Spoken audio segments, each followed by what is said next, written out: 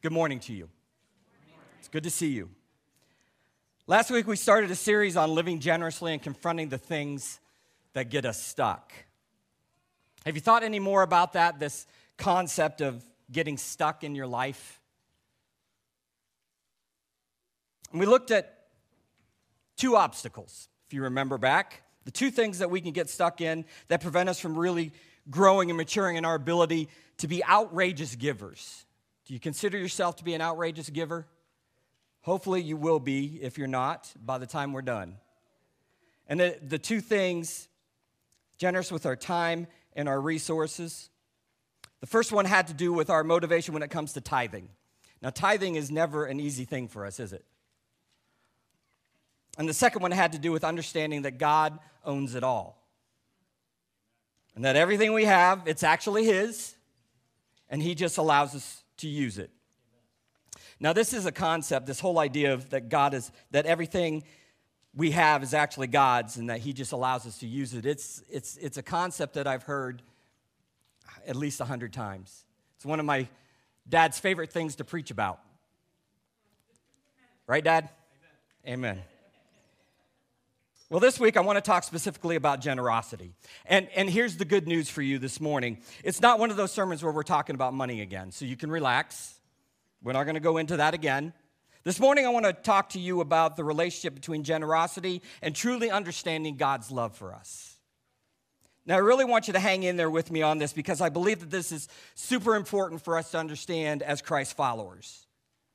Because here's the thing. I don't think we need to be told to be more generous. I think we all want to give already because we're made in the image of God who's constantly pouring Himself out for us. And so deep down, I believe we already want to pour ourselves out and to give and to do great things simply because of that. But the world, of course, it hardens our hearts to that. And things like economic inequality can really hinder people's ability to give as well. It can also kind of deaden people's appetite for generosity and giving to others. It's a very real thing. But deep down underneath all of that, I think we all really want to give. That's our hearts. And I believe there's a lot of evidence to support that. So if you were like me as a kid, or maybe even as an adult, you can be honest here. It's just us. Did you ever dream about being a superhero? How many of you guys, let's see how brave you are. How honest you are. How many in here ever dreamed about being a superhero? Raise your hand. I think most of the guys in here probably would say that. And as we were dreaming about being a superhero, our dreams weren't about going shopping for a new car or a 120-inch TV or new furniture or a new home. That's not at all what we were dreaming about. When we were kids and we were dreaming about it, we were thinking about saving people from a sinking ship, right? Or saving people from being robbed at a bank or saving people from a burning building. That's the kind of stuff we were dreaming about. Because we wanted to do big things that really helped other people. And that stuff is still in our hearts. So we keep right on dreaming about those types of things. So when we have some spare time, maybe at a long stoplight, maybe you're sitting there getting a haircut or listening to a long sermon on generosity, you start daydreaming about things. I see the glassy eyes sometimes. You think I don't. I see it. And we dream about things like, what if my house caught on fire? What if the building I'm in caught on fire? What if the building across the street caught on fire and there was someone trapped inside?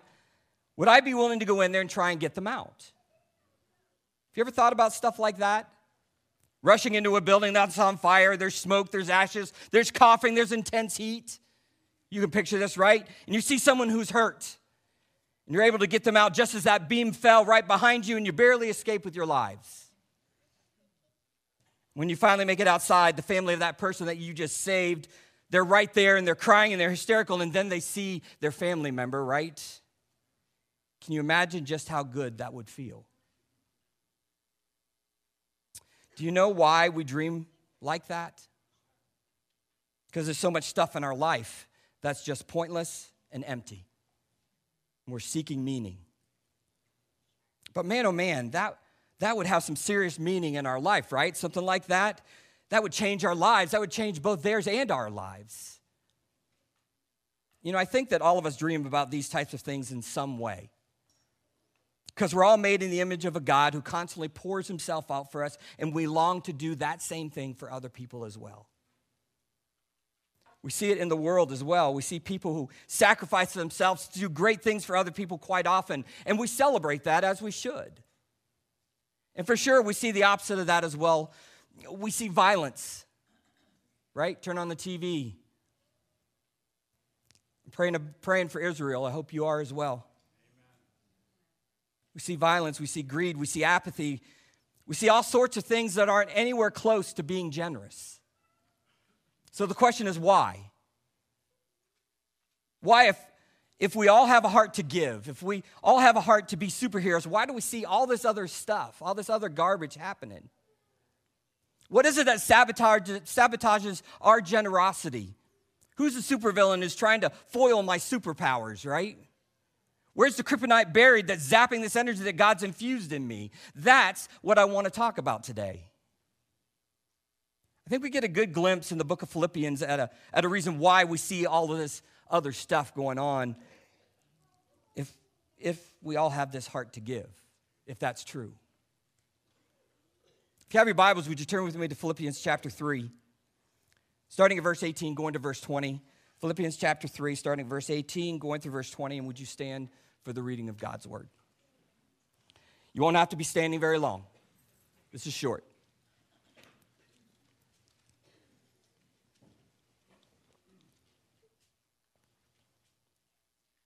Philippians 3, starting at verse 18. Many people live as enemies of the cross of Christ. Their end is destruction. Their God is their belly, and their glory is in their shame. Their minds are set on earthly things, but our citizenship is in the kingdom of heaven. Amen. You may be seated. You see, I think what Paul's proposing here is that there are two kingdoms. There's this kingdom that we're born into, and then there's a kingdom that we're invited into, that we're offered to join, right? So here's my theory about this after dealing with people for the past 30 or so years in ministry. The more we set our hearts and minds on the kingdom of God that we're invited into, the more generosity will just naturally thrive and grow in our lives, because that is what we were made for. You see, we're not made for the kingdom that we were born into. We're made for the kingdom that we're invited into. And when we join that kingdom, we start to see things work. And generosity, it starts to flow through us more naturally. And the flip side of that, though, is also true.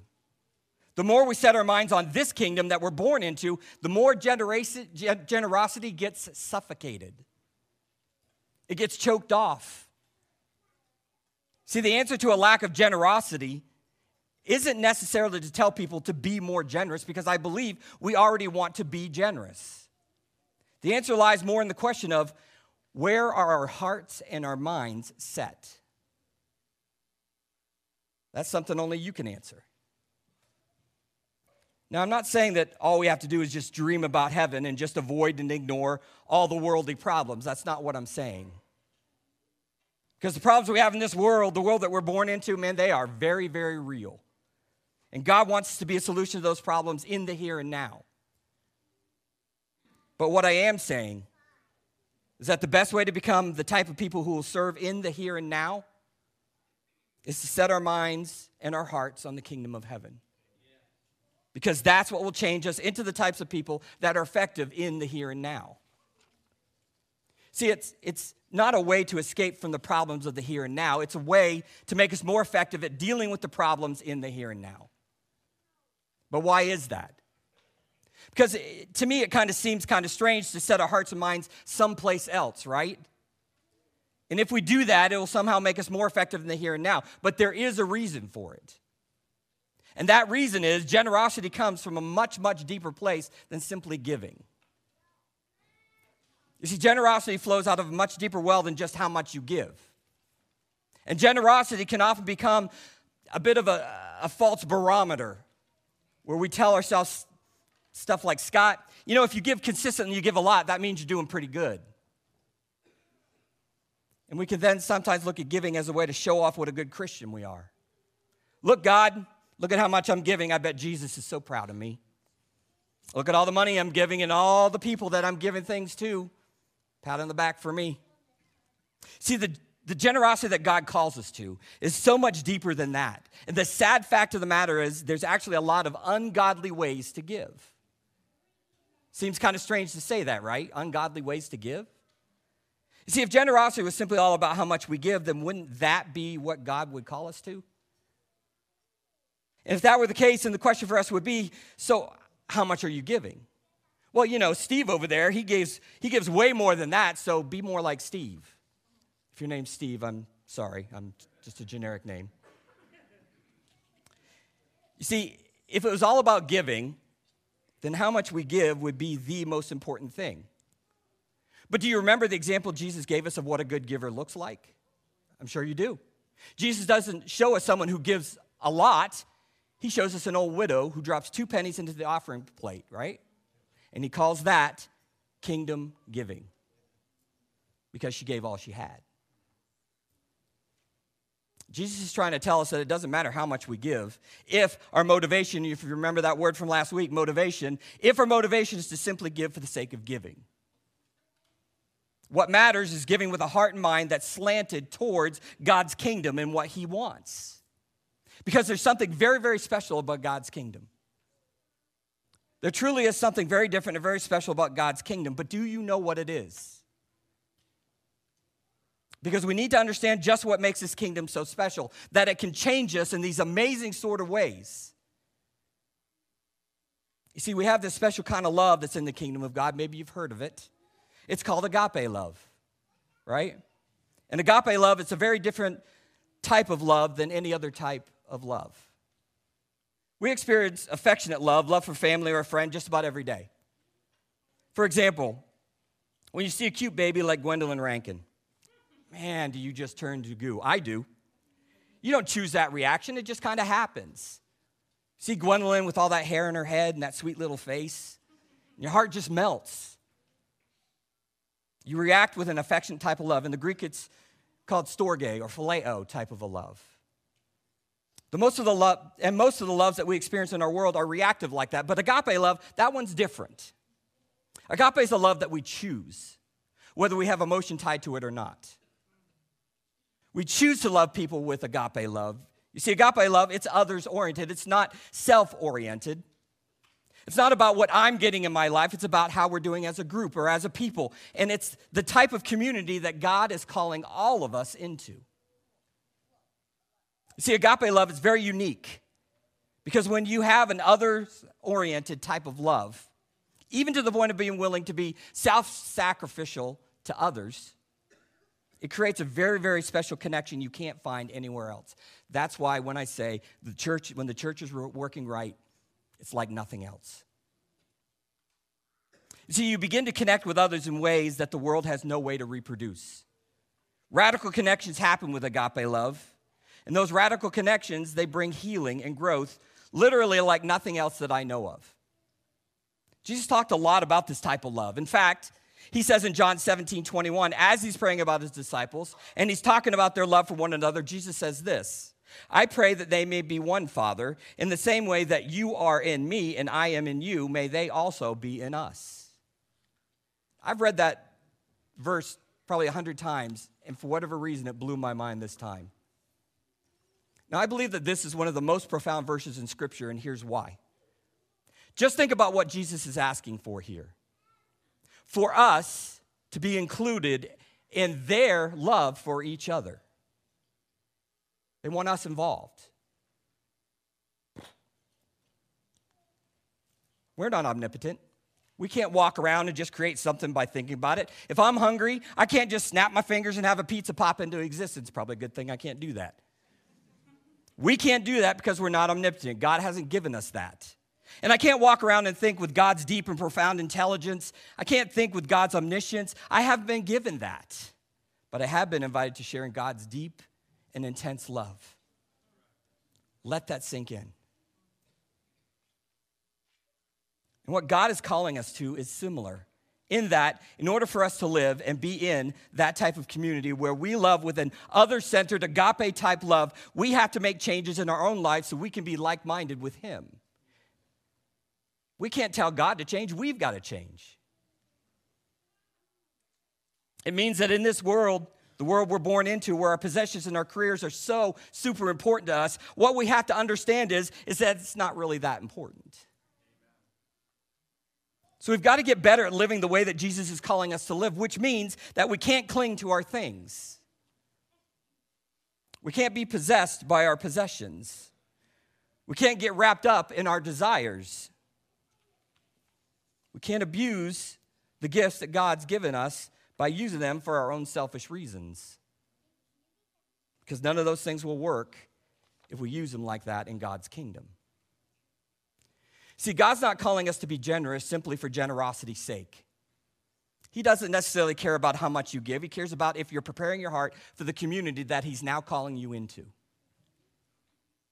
What God wants us to do is to release our grip on the things that seem important to us here, but are meaningless over there. That's why giving in the body of Christ is not just about giving, it's also about letting go. Do you remember the exercise from last week? Open-handed giving. And it's also why Scripture talks so much about how giving has the ability to expand our hearts. See, in the kingdom that we're born into, in the world we live in, giving is seen as somehow reducing us or devaluing us because when we give, we have less, right? But as we move into the kingdom of God, our hearts grow because we're no longer connected to the kingdom that we were born into. And our hearts can now thrive and grow because we're not clinging to the meaningless kingdom of this world any longer. That's why giving is more about letting go of the old kingdom and moving into the new community that we're called into and learning how to live in this newfound freedom. And the more that we grow into this agape-type community, the more secure that we become with each other. The more willing we become to make some pretty serious sacrifices for each other. And I know some of you have already done that because I've heard some of the stories. Luke talks about this in the book of Acts. We looked at this passage about a month ago. Acts chapter 2, verses 42 to 47 says, they devoted themselves to the apostles' teaching and to fellowship and to the breaking of bread and to prayer. As I continue to read through this is the type of community we're talking about. Everyone was filled with awe at the many wonders and signs performed by the apostles. All the believers were together and had everything in common. They sold property and possessions to give to anyone who had need. Every day they continued to meet together in the temple courts. They broke bread in their homes and they ate together with glad and sincere hearts, praising God and enjoying the favor of all the people. And the Lord added to their number daily those who were being saved. Church, isn't that what you want? Man, that last one. The Lord added to their number daily those who were being saved. That in and of itself, that's our mission. So Paul's saying that all the believers were together, that they had everything in common, that they sold property and possessions to give to anyone who had need. Meaning, everyone shared what they had and sold their possessions as they saw need. And they all worked together as a community. Think about what Paul's saying here. Right now, in America, 2023, we're not there. I don't think anybody could give me an argument that would convince me that that's where we're at. That's not where we're at as a church or as a society. I don't know exactly what happens, probably complicated, but we're not like that anymore. We're in a much different place now. And what I want to challenge you with this morning is that we look at starting an agape-type community right here at MP-NAS. But the place to start with this is not necessarily for all of us to sell our possessions. That's not it. The whole selling our possessions, that's something we probably have to figure out together, figure out what kind of needs we have. And as far as the whole laying down our lives for our brothers and sisters, I mean, absolutely, that's great. But you don't go out and do that simply to prove how much you love them, right? What Paul's trying to get us to see and to understand is what happens when agape love starts to thrive and grow in your life. All the radical things that agape love can lead to. See, Paul's not saying that doing radical things alone will get you there. In fact, it's just the opposite. You have to start with your journey towards agape love and then see where God leads you. Now, this won't just magically happen. It's not a magic cookie. And to some, it probably seems like a weird utopian land, maybe of purple unicorns and double rainbows, right? Because life's nothing like that at all. And you're right, it's not. Life's not like that. In fact, life in many ways is the opposite of this. We don't live in an agape-type society or culture. We live in what I would call a contract culture. See if this rings true with you. In a contract culture, it's a land of passwords and prenuptial agreements and terms and conditions. That's what this land is all about. In this land, we have relationships, absolutely, but they're different than agape relationships. These relationships, they're transient. They're temporary. They're very easy to dissolve. You can just turn your back and walk away. This is a land of mutually beneficial relationships where each partner receives some type of benefit. Mutually beneficial. What a terrible concept to be applied to relationships. You know what that looks like, right? I'm in this relationship because I get these benefits. And as soon as those benefits are gone, this relationship, no longer necessary. I'm moving on to something that's more beneficial to me. That's what a contract culture or contract society is all about. And this is the land that we're born into, right? And the only way we can make it here is if we're adding value, if we're adding benefit somehow. I hope you're following me. So we're living in a place where we always have to be adding value to earn our place. And our place is never secure unless we're constantly adding value. This is our American culture in today's world. In a contract culture, we're always evaluating who is and who isn't beneficial to us. Is this person beneficial to me? Absolutely. I should get to know them. That person over there, not beneficial to me at all, so I'm going to avoid them. And in the church, that's a cancer. And it starts to mold us and manipulate us into being judges and also being judged because everyone else is doing the exact same thing. And so we're either judges or we're being judged at every moment, every day in a contract culture. Which means that basically, that's what we are. We become judges. Basically, we're all judges, which also means that we're all alone in our contract society. We are literally on our own. It doesn't feel like it sometimes because we have these mutually beneficial relationships, and we also have our family, and they help to alleviate some of that aloneness. But outside of that, man, we're just in it by ourselves. Here's the good news. Agape love is possible even in a contract culture. It's not natural. It doesn't come naturally. It's something we have to be intentional about. It's something we have to put effort in because this whole concept kind of pushes us towards being self-centered. In a contract culture, in a contract society, we assume that death is the end. There's no afterlife. There's no God. This is the world that we've got, and that's it. You got one life. Use it, so don't waste it. That there's no God overflowing with abundance here, and there's only what you can see around you. And that kind of thinking forces you to go out and to get it yourself right now and to get as much of it as you can because there's only so much time out there and you only have so much time. The YOLO life, right? You only live once. Can you see how just those two things, and there are a lot of other factors like this, but just those two things, the limitation of resources and the fact that we're going to die, it forces us to be self-centered. Even generosity in a contract culture can very quickly become all about, look how great I am. And look how great of a giver I am. I'm a self-centered type of giver. Even our superheroes in a contract society can't escape the machine. All right, so just a little bit about me. A fact you probably could care less. But growing up, one of my absolute favorite superheroes was Batman.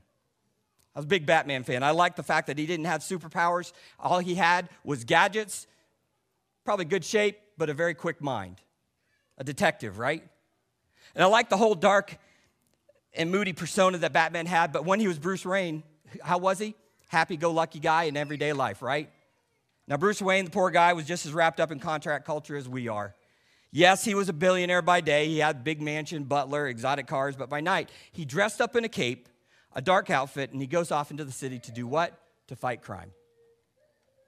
And there's usually some suburban family in the wrong part of town somehow, and these thugs show up and they try to rob them, but then Batman shows up. He knocks out the guys, ties them up, saves the day. Our hero, right? It's always a great thing that he did, but notice that Bruce Wayne didn't necessarily give away any of his billions of dollars because this is a contract society.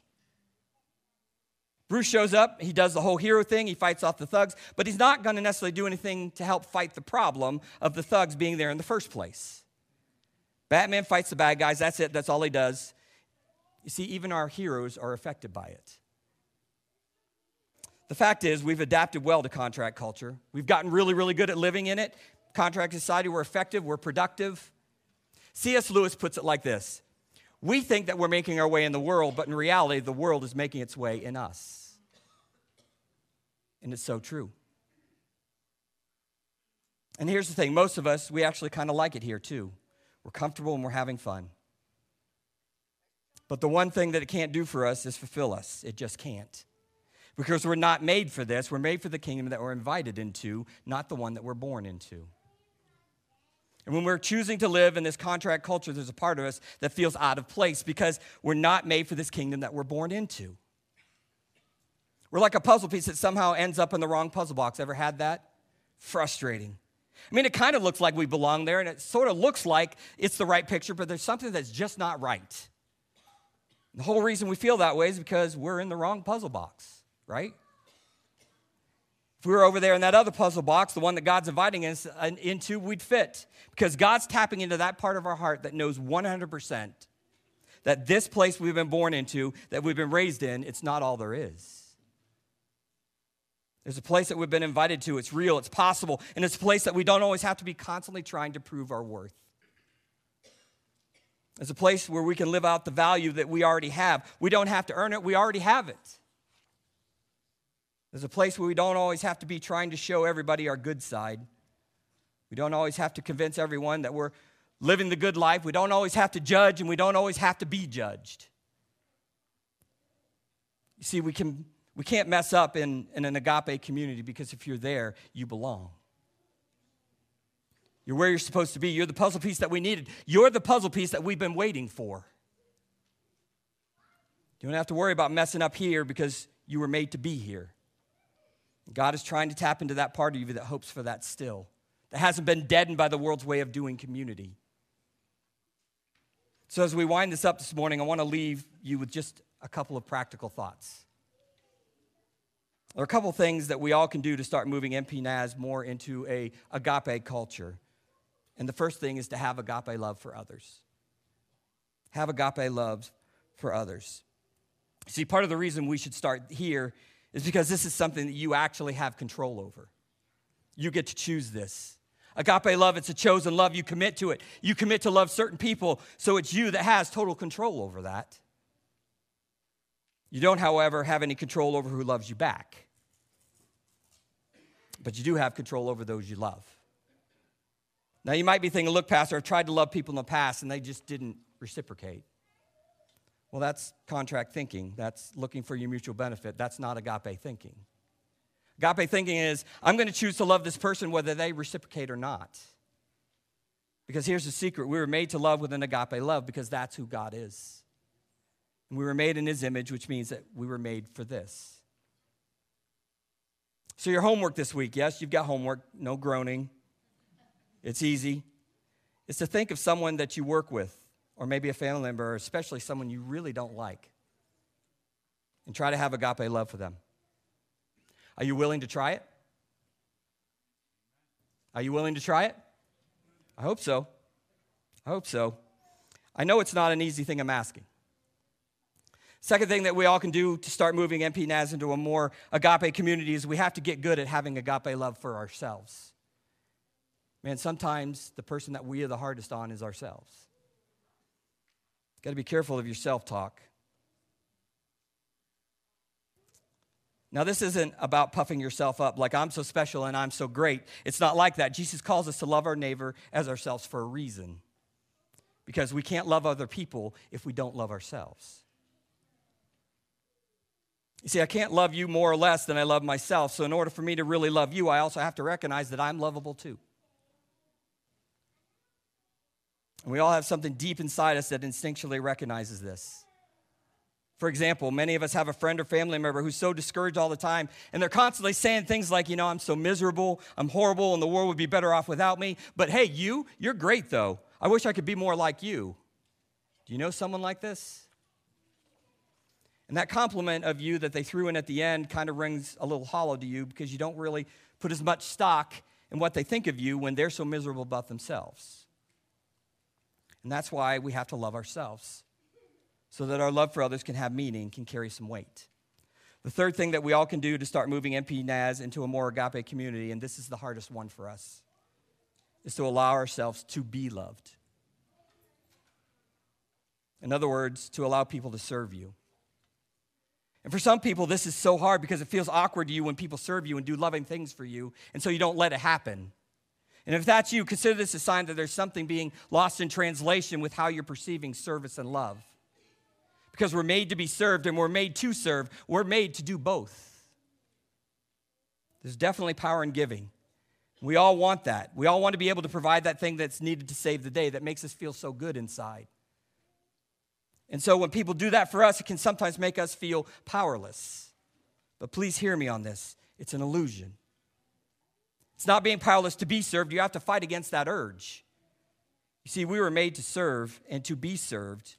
And if we're resistant to allowing people to serve us, that's just as bad as not serving others. That's why we see Jesus washing the disciples' feet, but also being fed and having his feet anointed.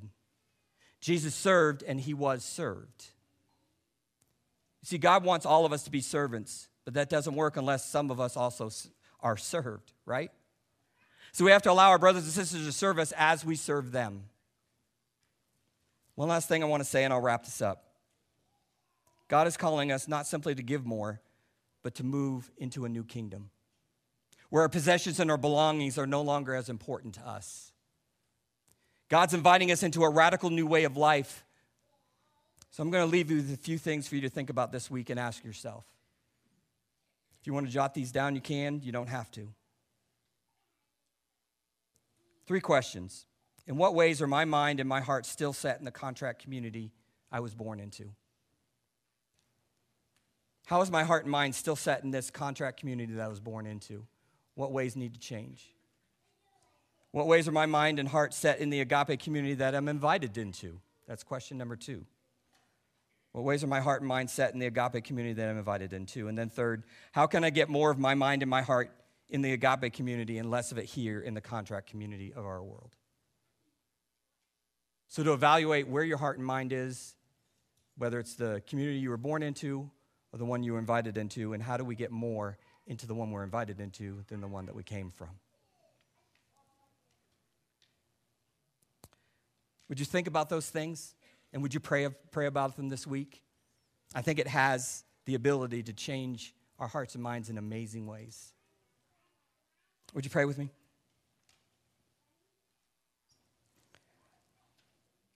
Heavenly Father, this is this idea of what kingdom are we allowing ourselves to reside in? Is it the one that we were born into, this one that we were never meant to belong to? Or is it the one that you are inviting us into, your kingdom, Father, the kingdom of heaven? Father, would you send your Holy Spirit to help identify into our lives, to shine that flashlight into those closets and into those nooks and crannies of our lives that are clear ideas, are clear signals that we are living in the world that we're born into. Father, would you allow us that we would take the time to really think about this and allow the Holy Spirit to identify those parts of things that are in our lives and turn them over to you so that we can live more fully in your kingdom, the kingdom you've invited us into. And we pray these things in your precious name. And all God's people said, amen and amen.